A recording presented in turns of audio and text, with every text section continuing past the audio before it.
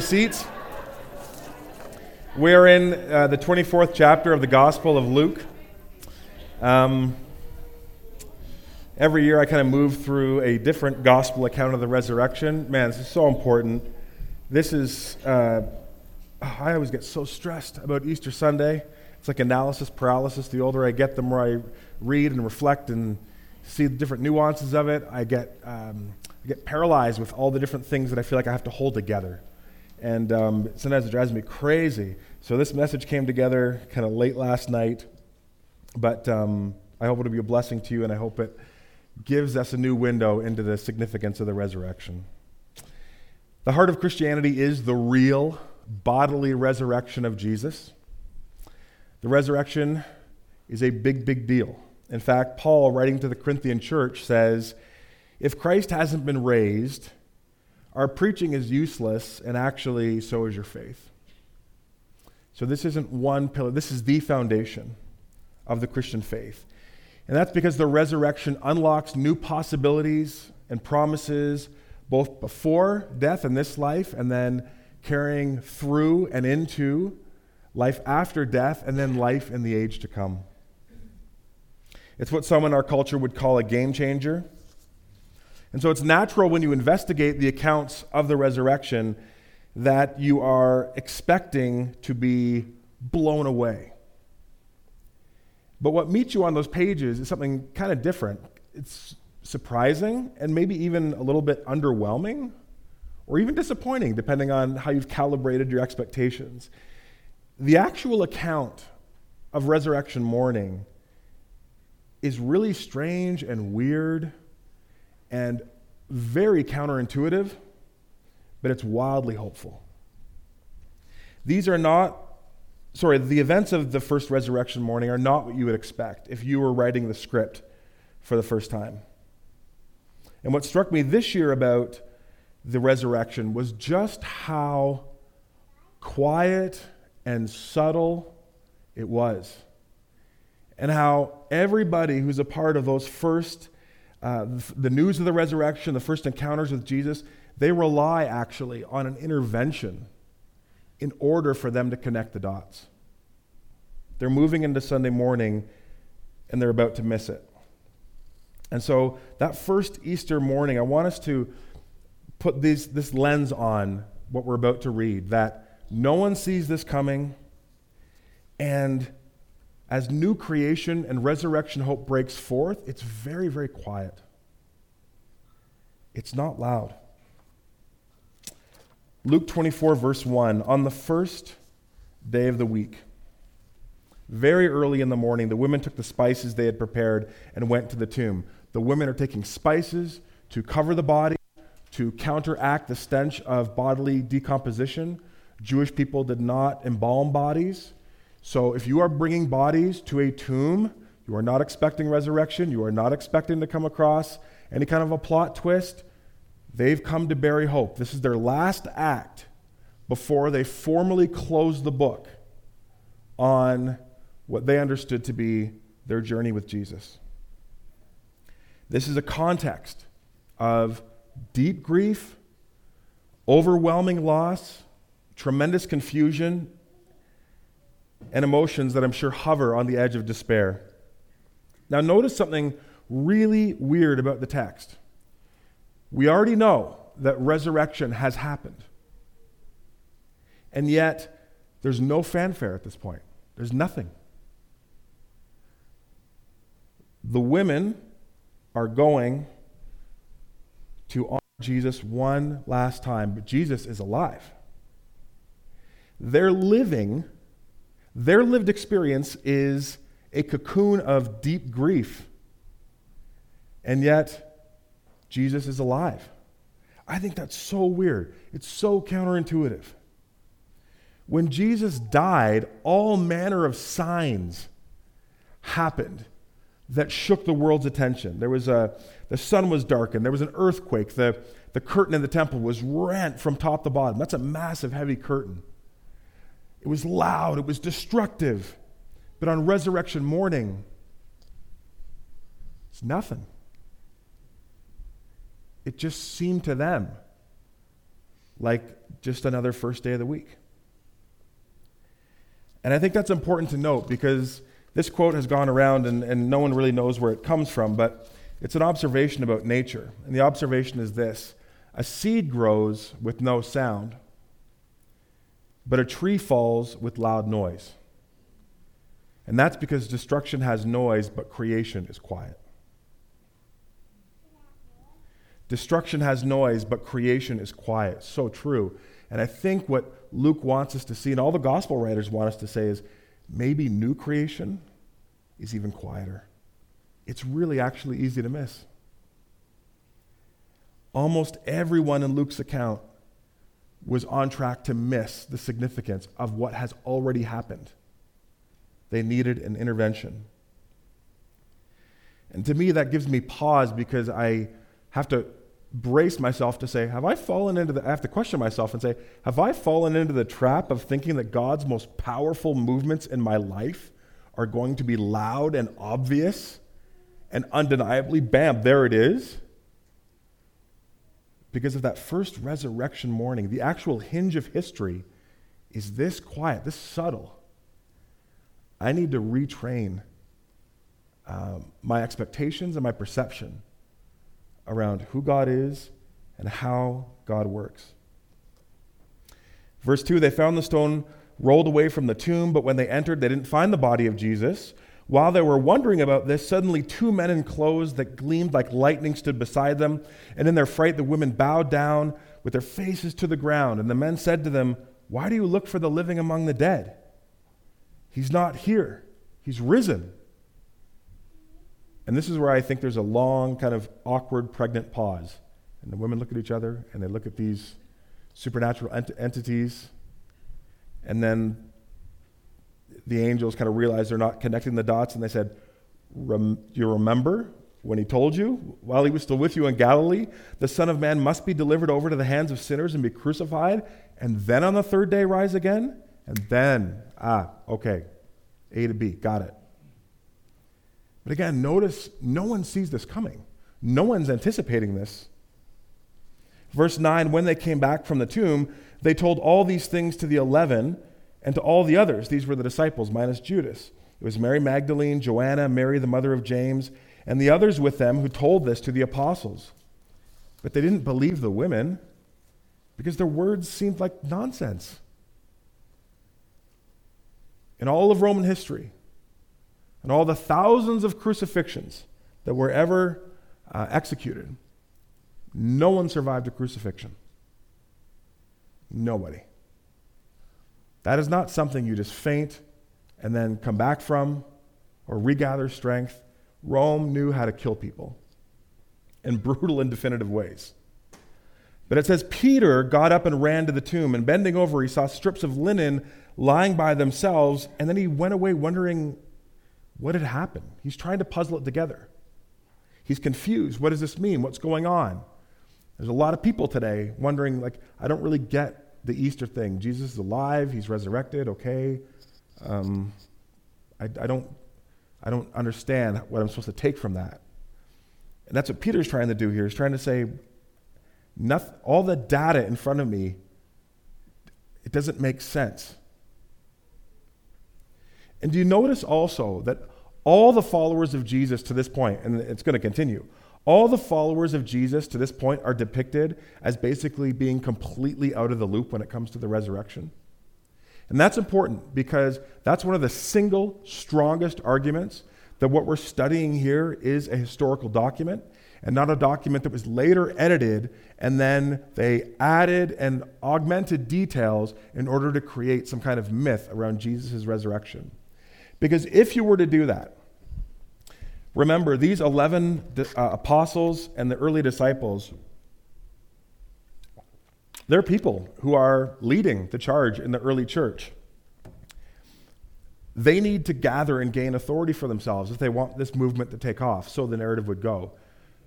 So you're going to leave in all these details about how these people were dim-witted, didn't connect the dots, confused, didn't anticipate, weren't full of faith, coming to spice the dead?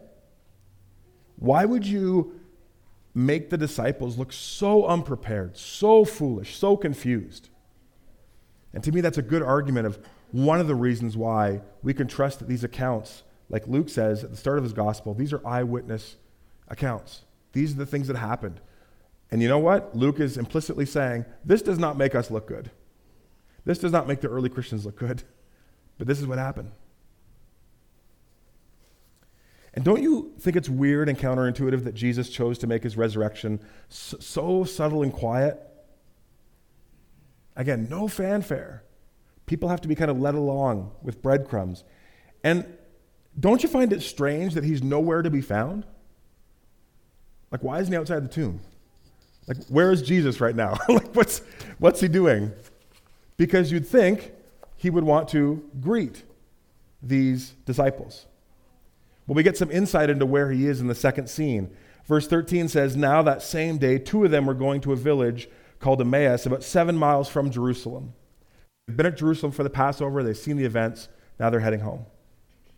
They were talking with each other about everything that had happened, right? They were processing it. And as they talked and discussed these things with each other, Jesus himself came up and walked among them, but they were kept from recognizing him, which is weird. Because why wouldn't Jesus make himself known boldly? Like, ta-da! Boom! Eyes of fire, flaming robes. Boosh, I am the conqueror of death. It'd be so wicked, so metal. But they're just think some guy has come up beside them. And what is Jesus doing taking time out to approach, like literally two randos, like the most, these are not important people. We were told one is Cleopas. The other person's likely his wife. Just a random couple. Why would Jesus prioritize them? They're like nobodies.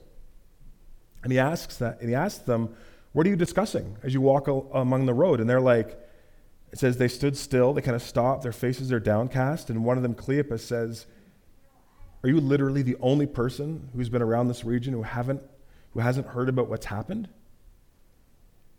And Jesus is like, what things? What has happened?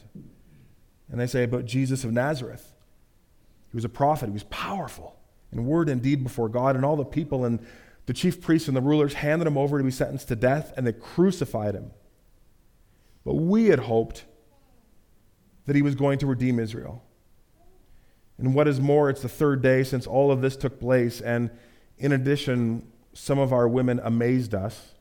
But that word could also just, it's not like, wow, amazing, more like confusing, like, what? They went to the tomb early this morning. They didn't find his body. They came and told us that they had seen a vision of angels who said he was alive. And then some of our companions went to the tomb and found it just as the woman had said, but like no one saw Jesus.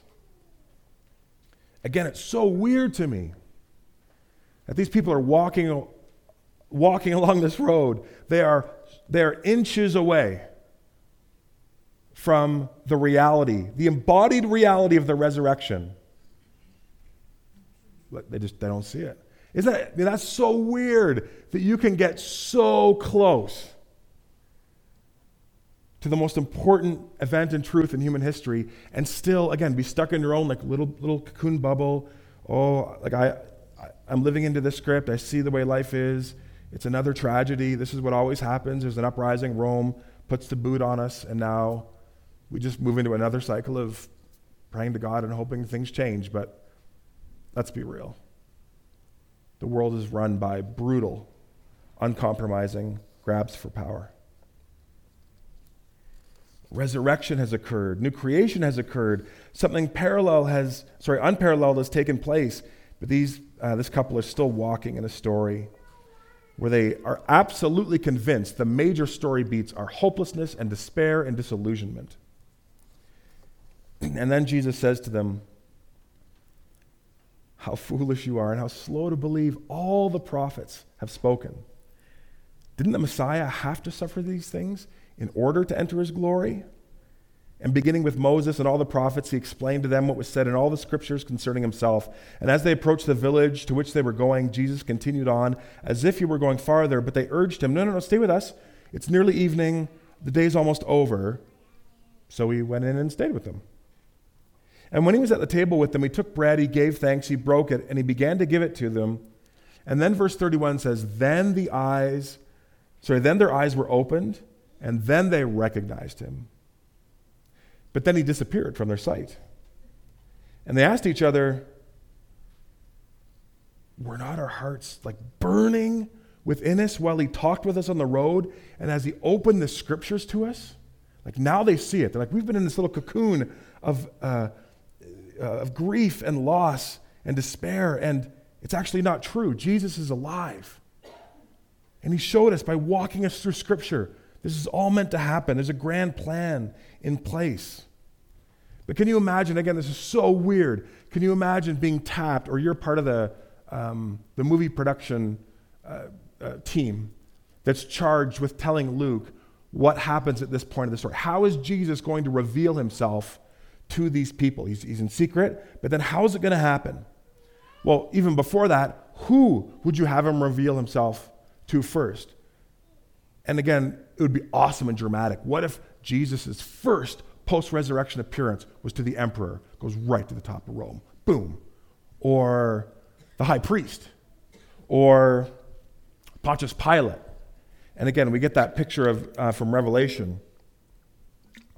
Imagine if Jesus just stands before them, eyes blazing like fire, clothes like lightning, just this awesome display of power. And when he shows up, what would be the miraculous manifestation that he would use to just set that truth in them that, like, you know, I have conquered the grave. Like, this is a new day. I'm in charge now. But not only does Jesus not go to the heights of power, he just goes to regular people. And he uses the most ordinary exchange, just sitting down across a table and breaking bread. That's what he uses to open their eyes to the most significant event in their history and in world history. To me, that's so weird. Then he disappears. And are you seeing a pattern emerge here in Luke? And it carries over in the other Gospels as well. The reality of the resurrection is really, really understated.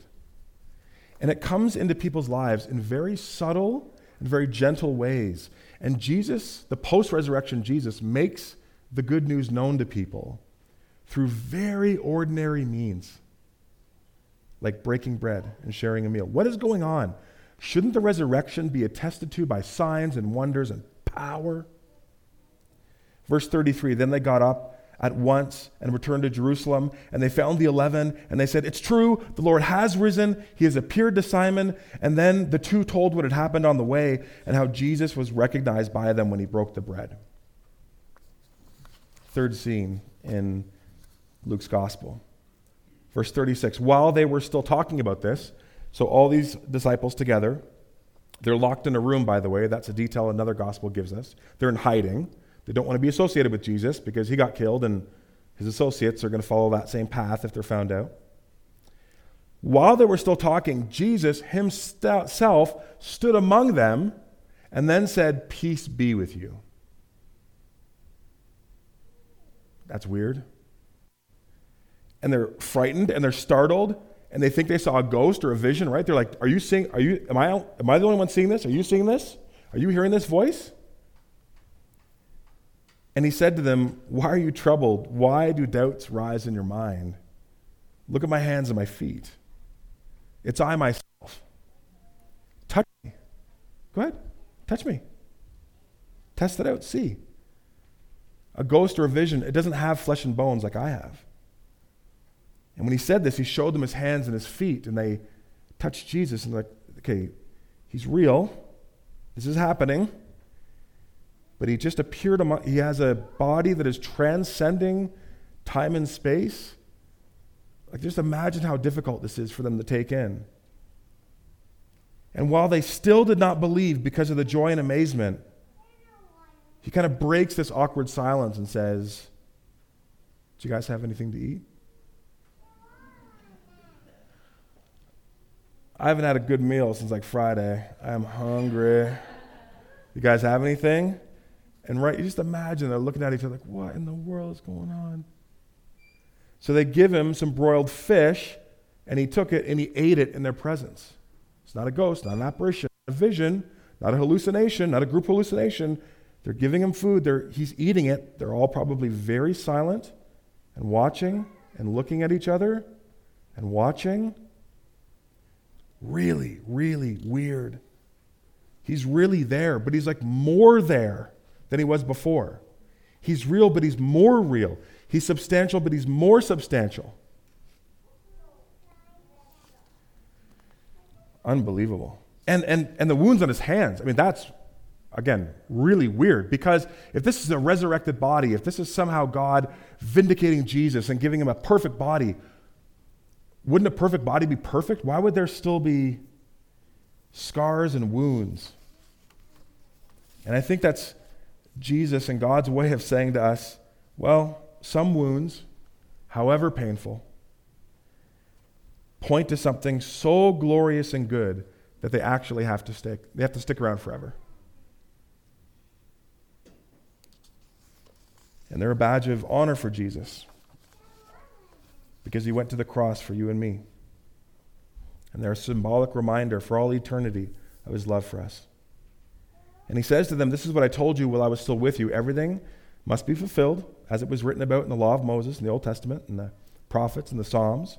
And then he opened their minds so that they could understand the scriptures. And he told them, this is what is written. The Messiah will suffer and rise from the dead on the third day. And repentance for the forgiveness of sins will be preached in his name to all the nations, beginning at Jerusalem. And you're going to be witnesses to these things. I'm going to send you what my Father has promised, but stay in the city until you have been clothed with power from on high. And then Luke really compacts a number of days in these last few verses and says, when he had led them out to the vicinity of Bethany, he lifted up his hands and blessed them. While he was blessing them, he left them and was taken up to heaven. And they worshiped him. And they returned to Jerusalem with great joy, and they stayed continually at the temple, praising God. That's part 1 of Luke's Gospel of Jesus. Part 2 is the book of Acts.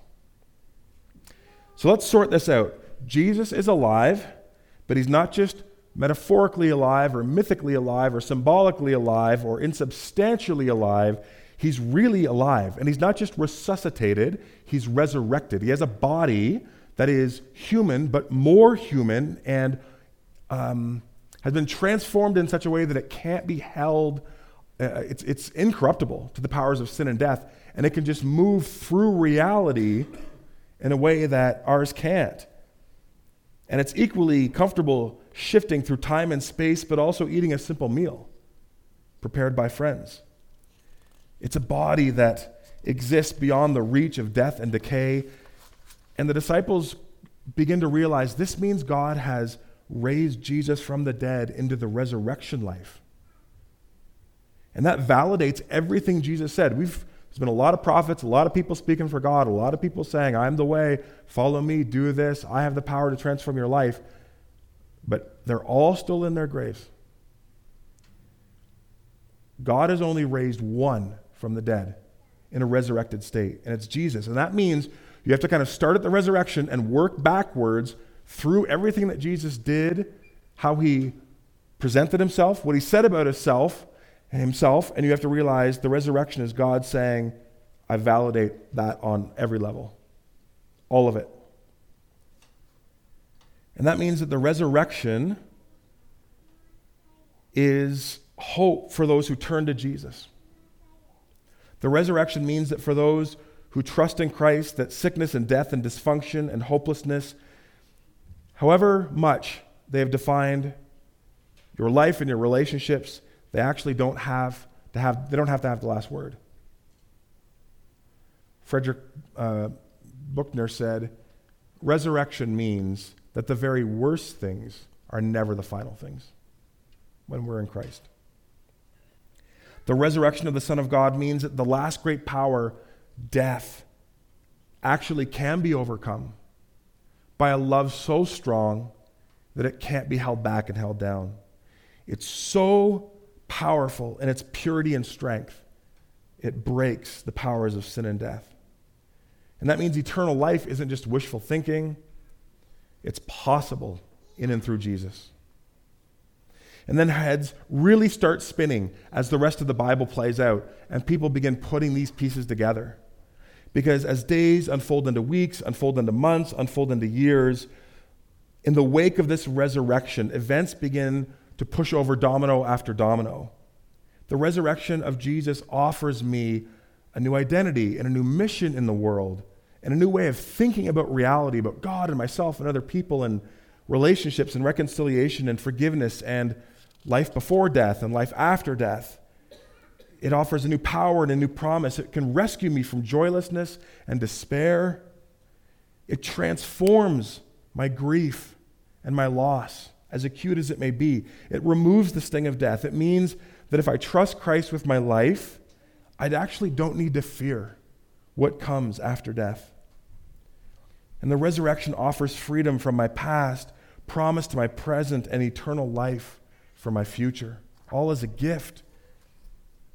And the resurrection means there's no suffering, there's no failing that is so great that God cannot redeem it.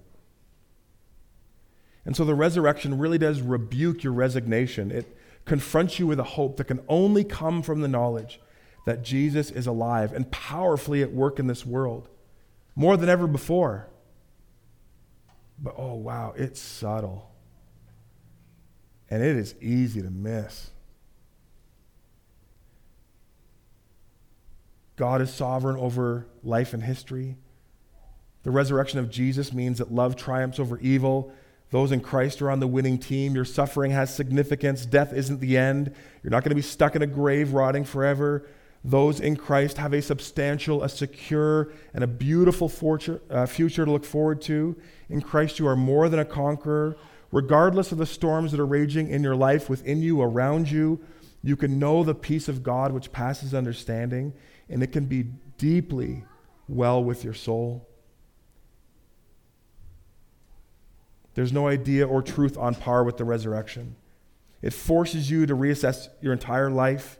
You have to become suspicious of nihilism, despondency, apathy, cynicism, and despair.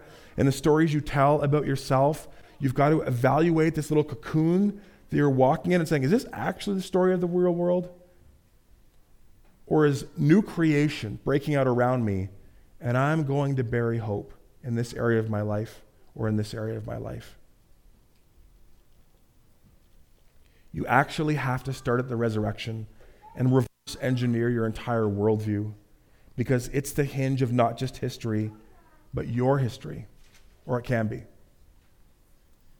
The resurrection declares, like nothing else can, that new life and new opportunity are available to anyone who gives leadership of their lives over to Jesus. And to me, it's so strange. I try to articulate all these implications of the resurrection. And if you were to start with those implications, you'd think, wow, that first Sunday morning, it must have been like a light show. It must have been like God writing across the sky. Look what's happened. My son is alive, and Jesus being lifted up, and everyone sees it, and it's big, and it's loud, and it's unmissable. But it's so subtle and small and almost imperceivable. But remember, a seed grows with no sound, but a tree falls with loud noise. Destruction has noise, creation is quiet, and resurrection and new creation even more so. So this Easter, in a world with many loud things screaming for your attention, let's not fall into the trap of looking for God amidst all that clamor and all that noise. The power of the resurrection and the hope that it offers you is subtle, it is quiet. The resurrection whispers, it does not shout, and it's easy to miss. The tomb is empty. Jesus is alive. New creation has begun. New power and promise are available to you right now, today. Don't miss it. Let's pray.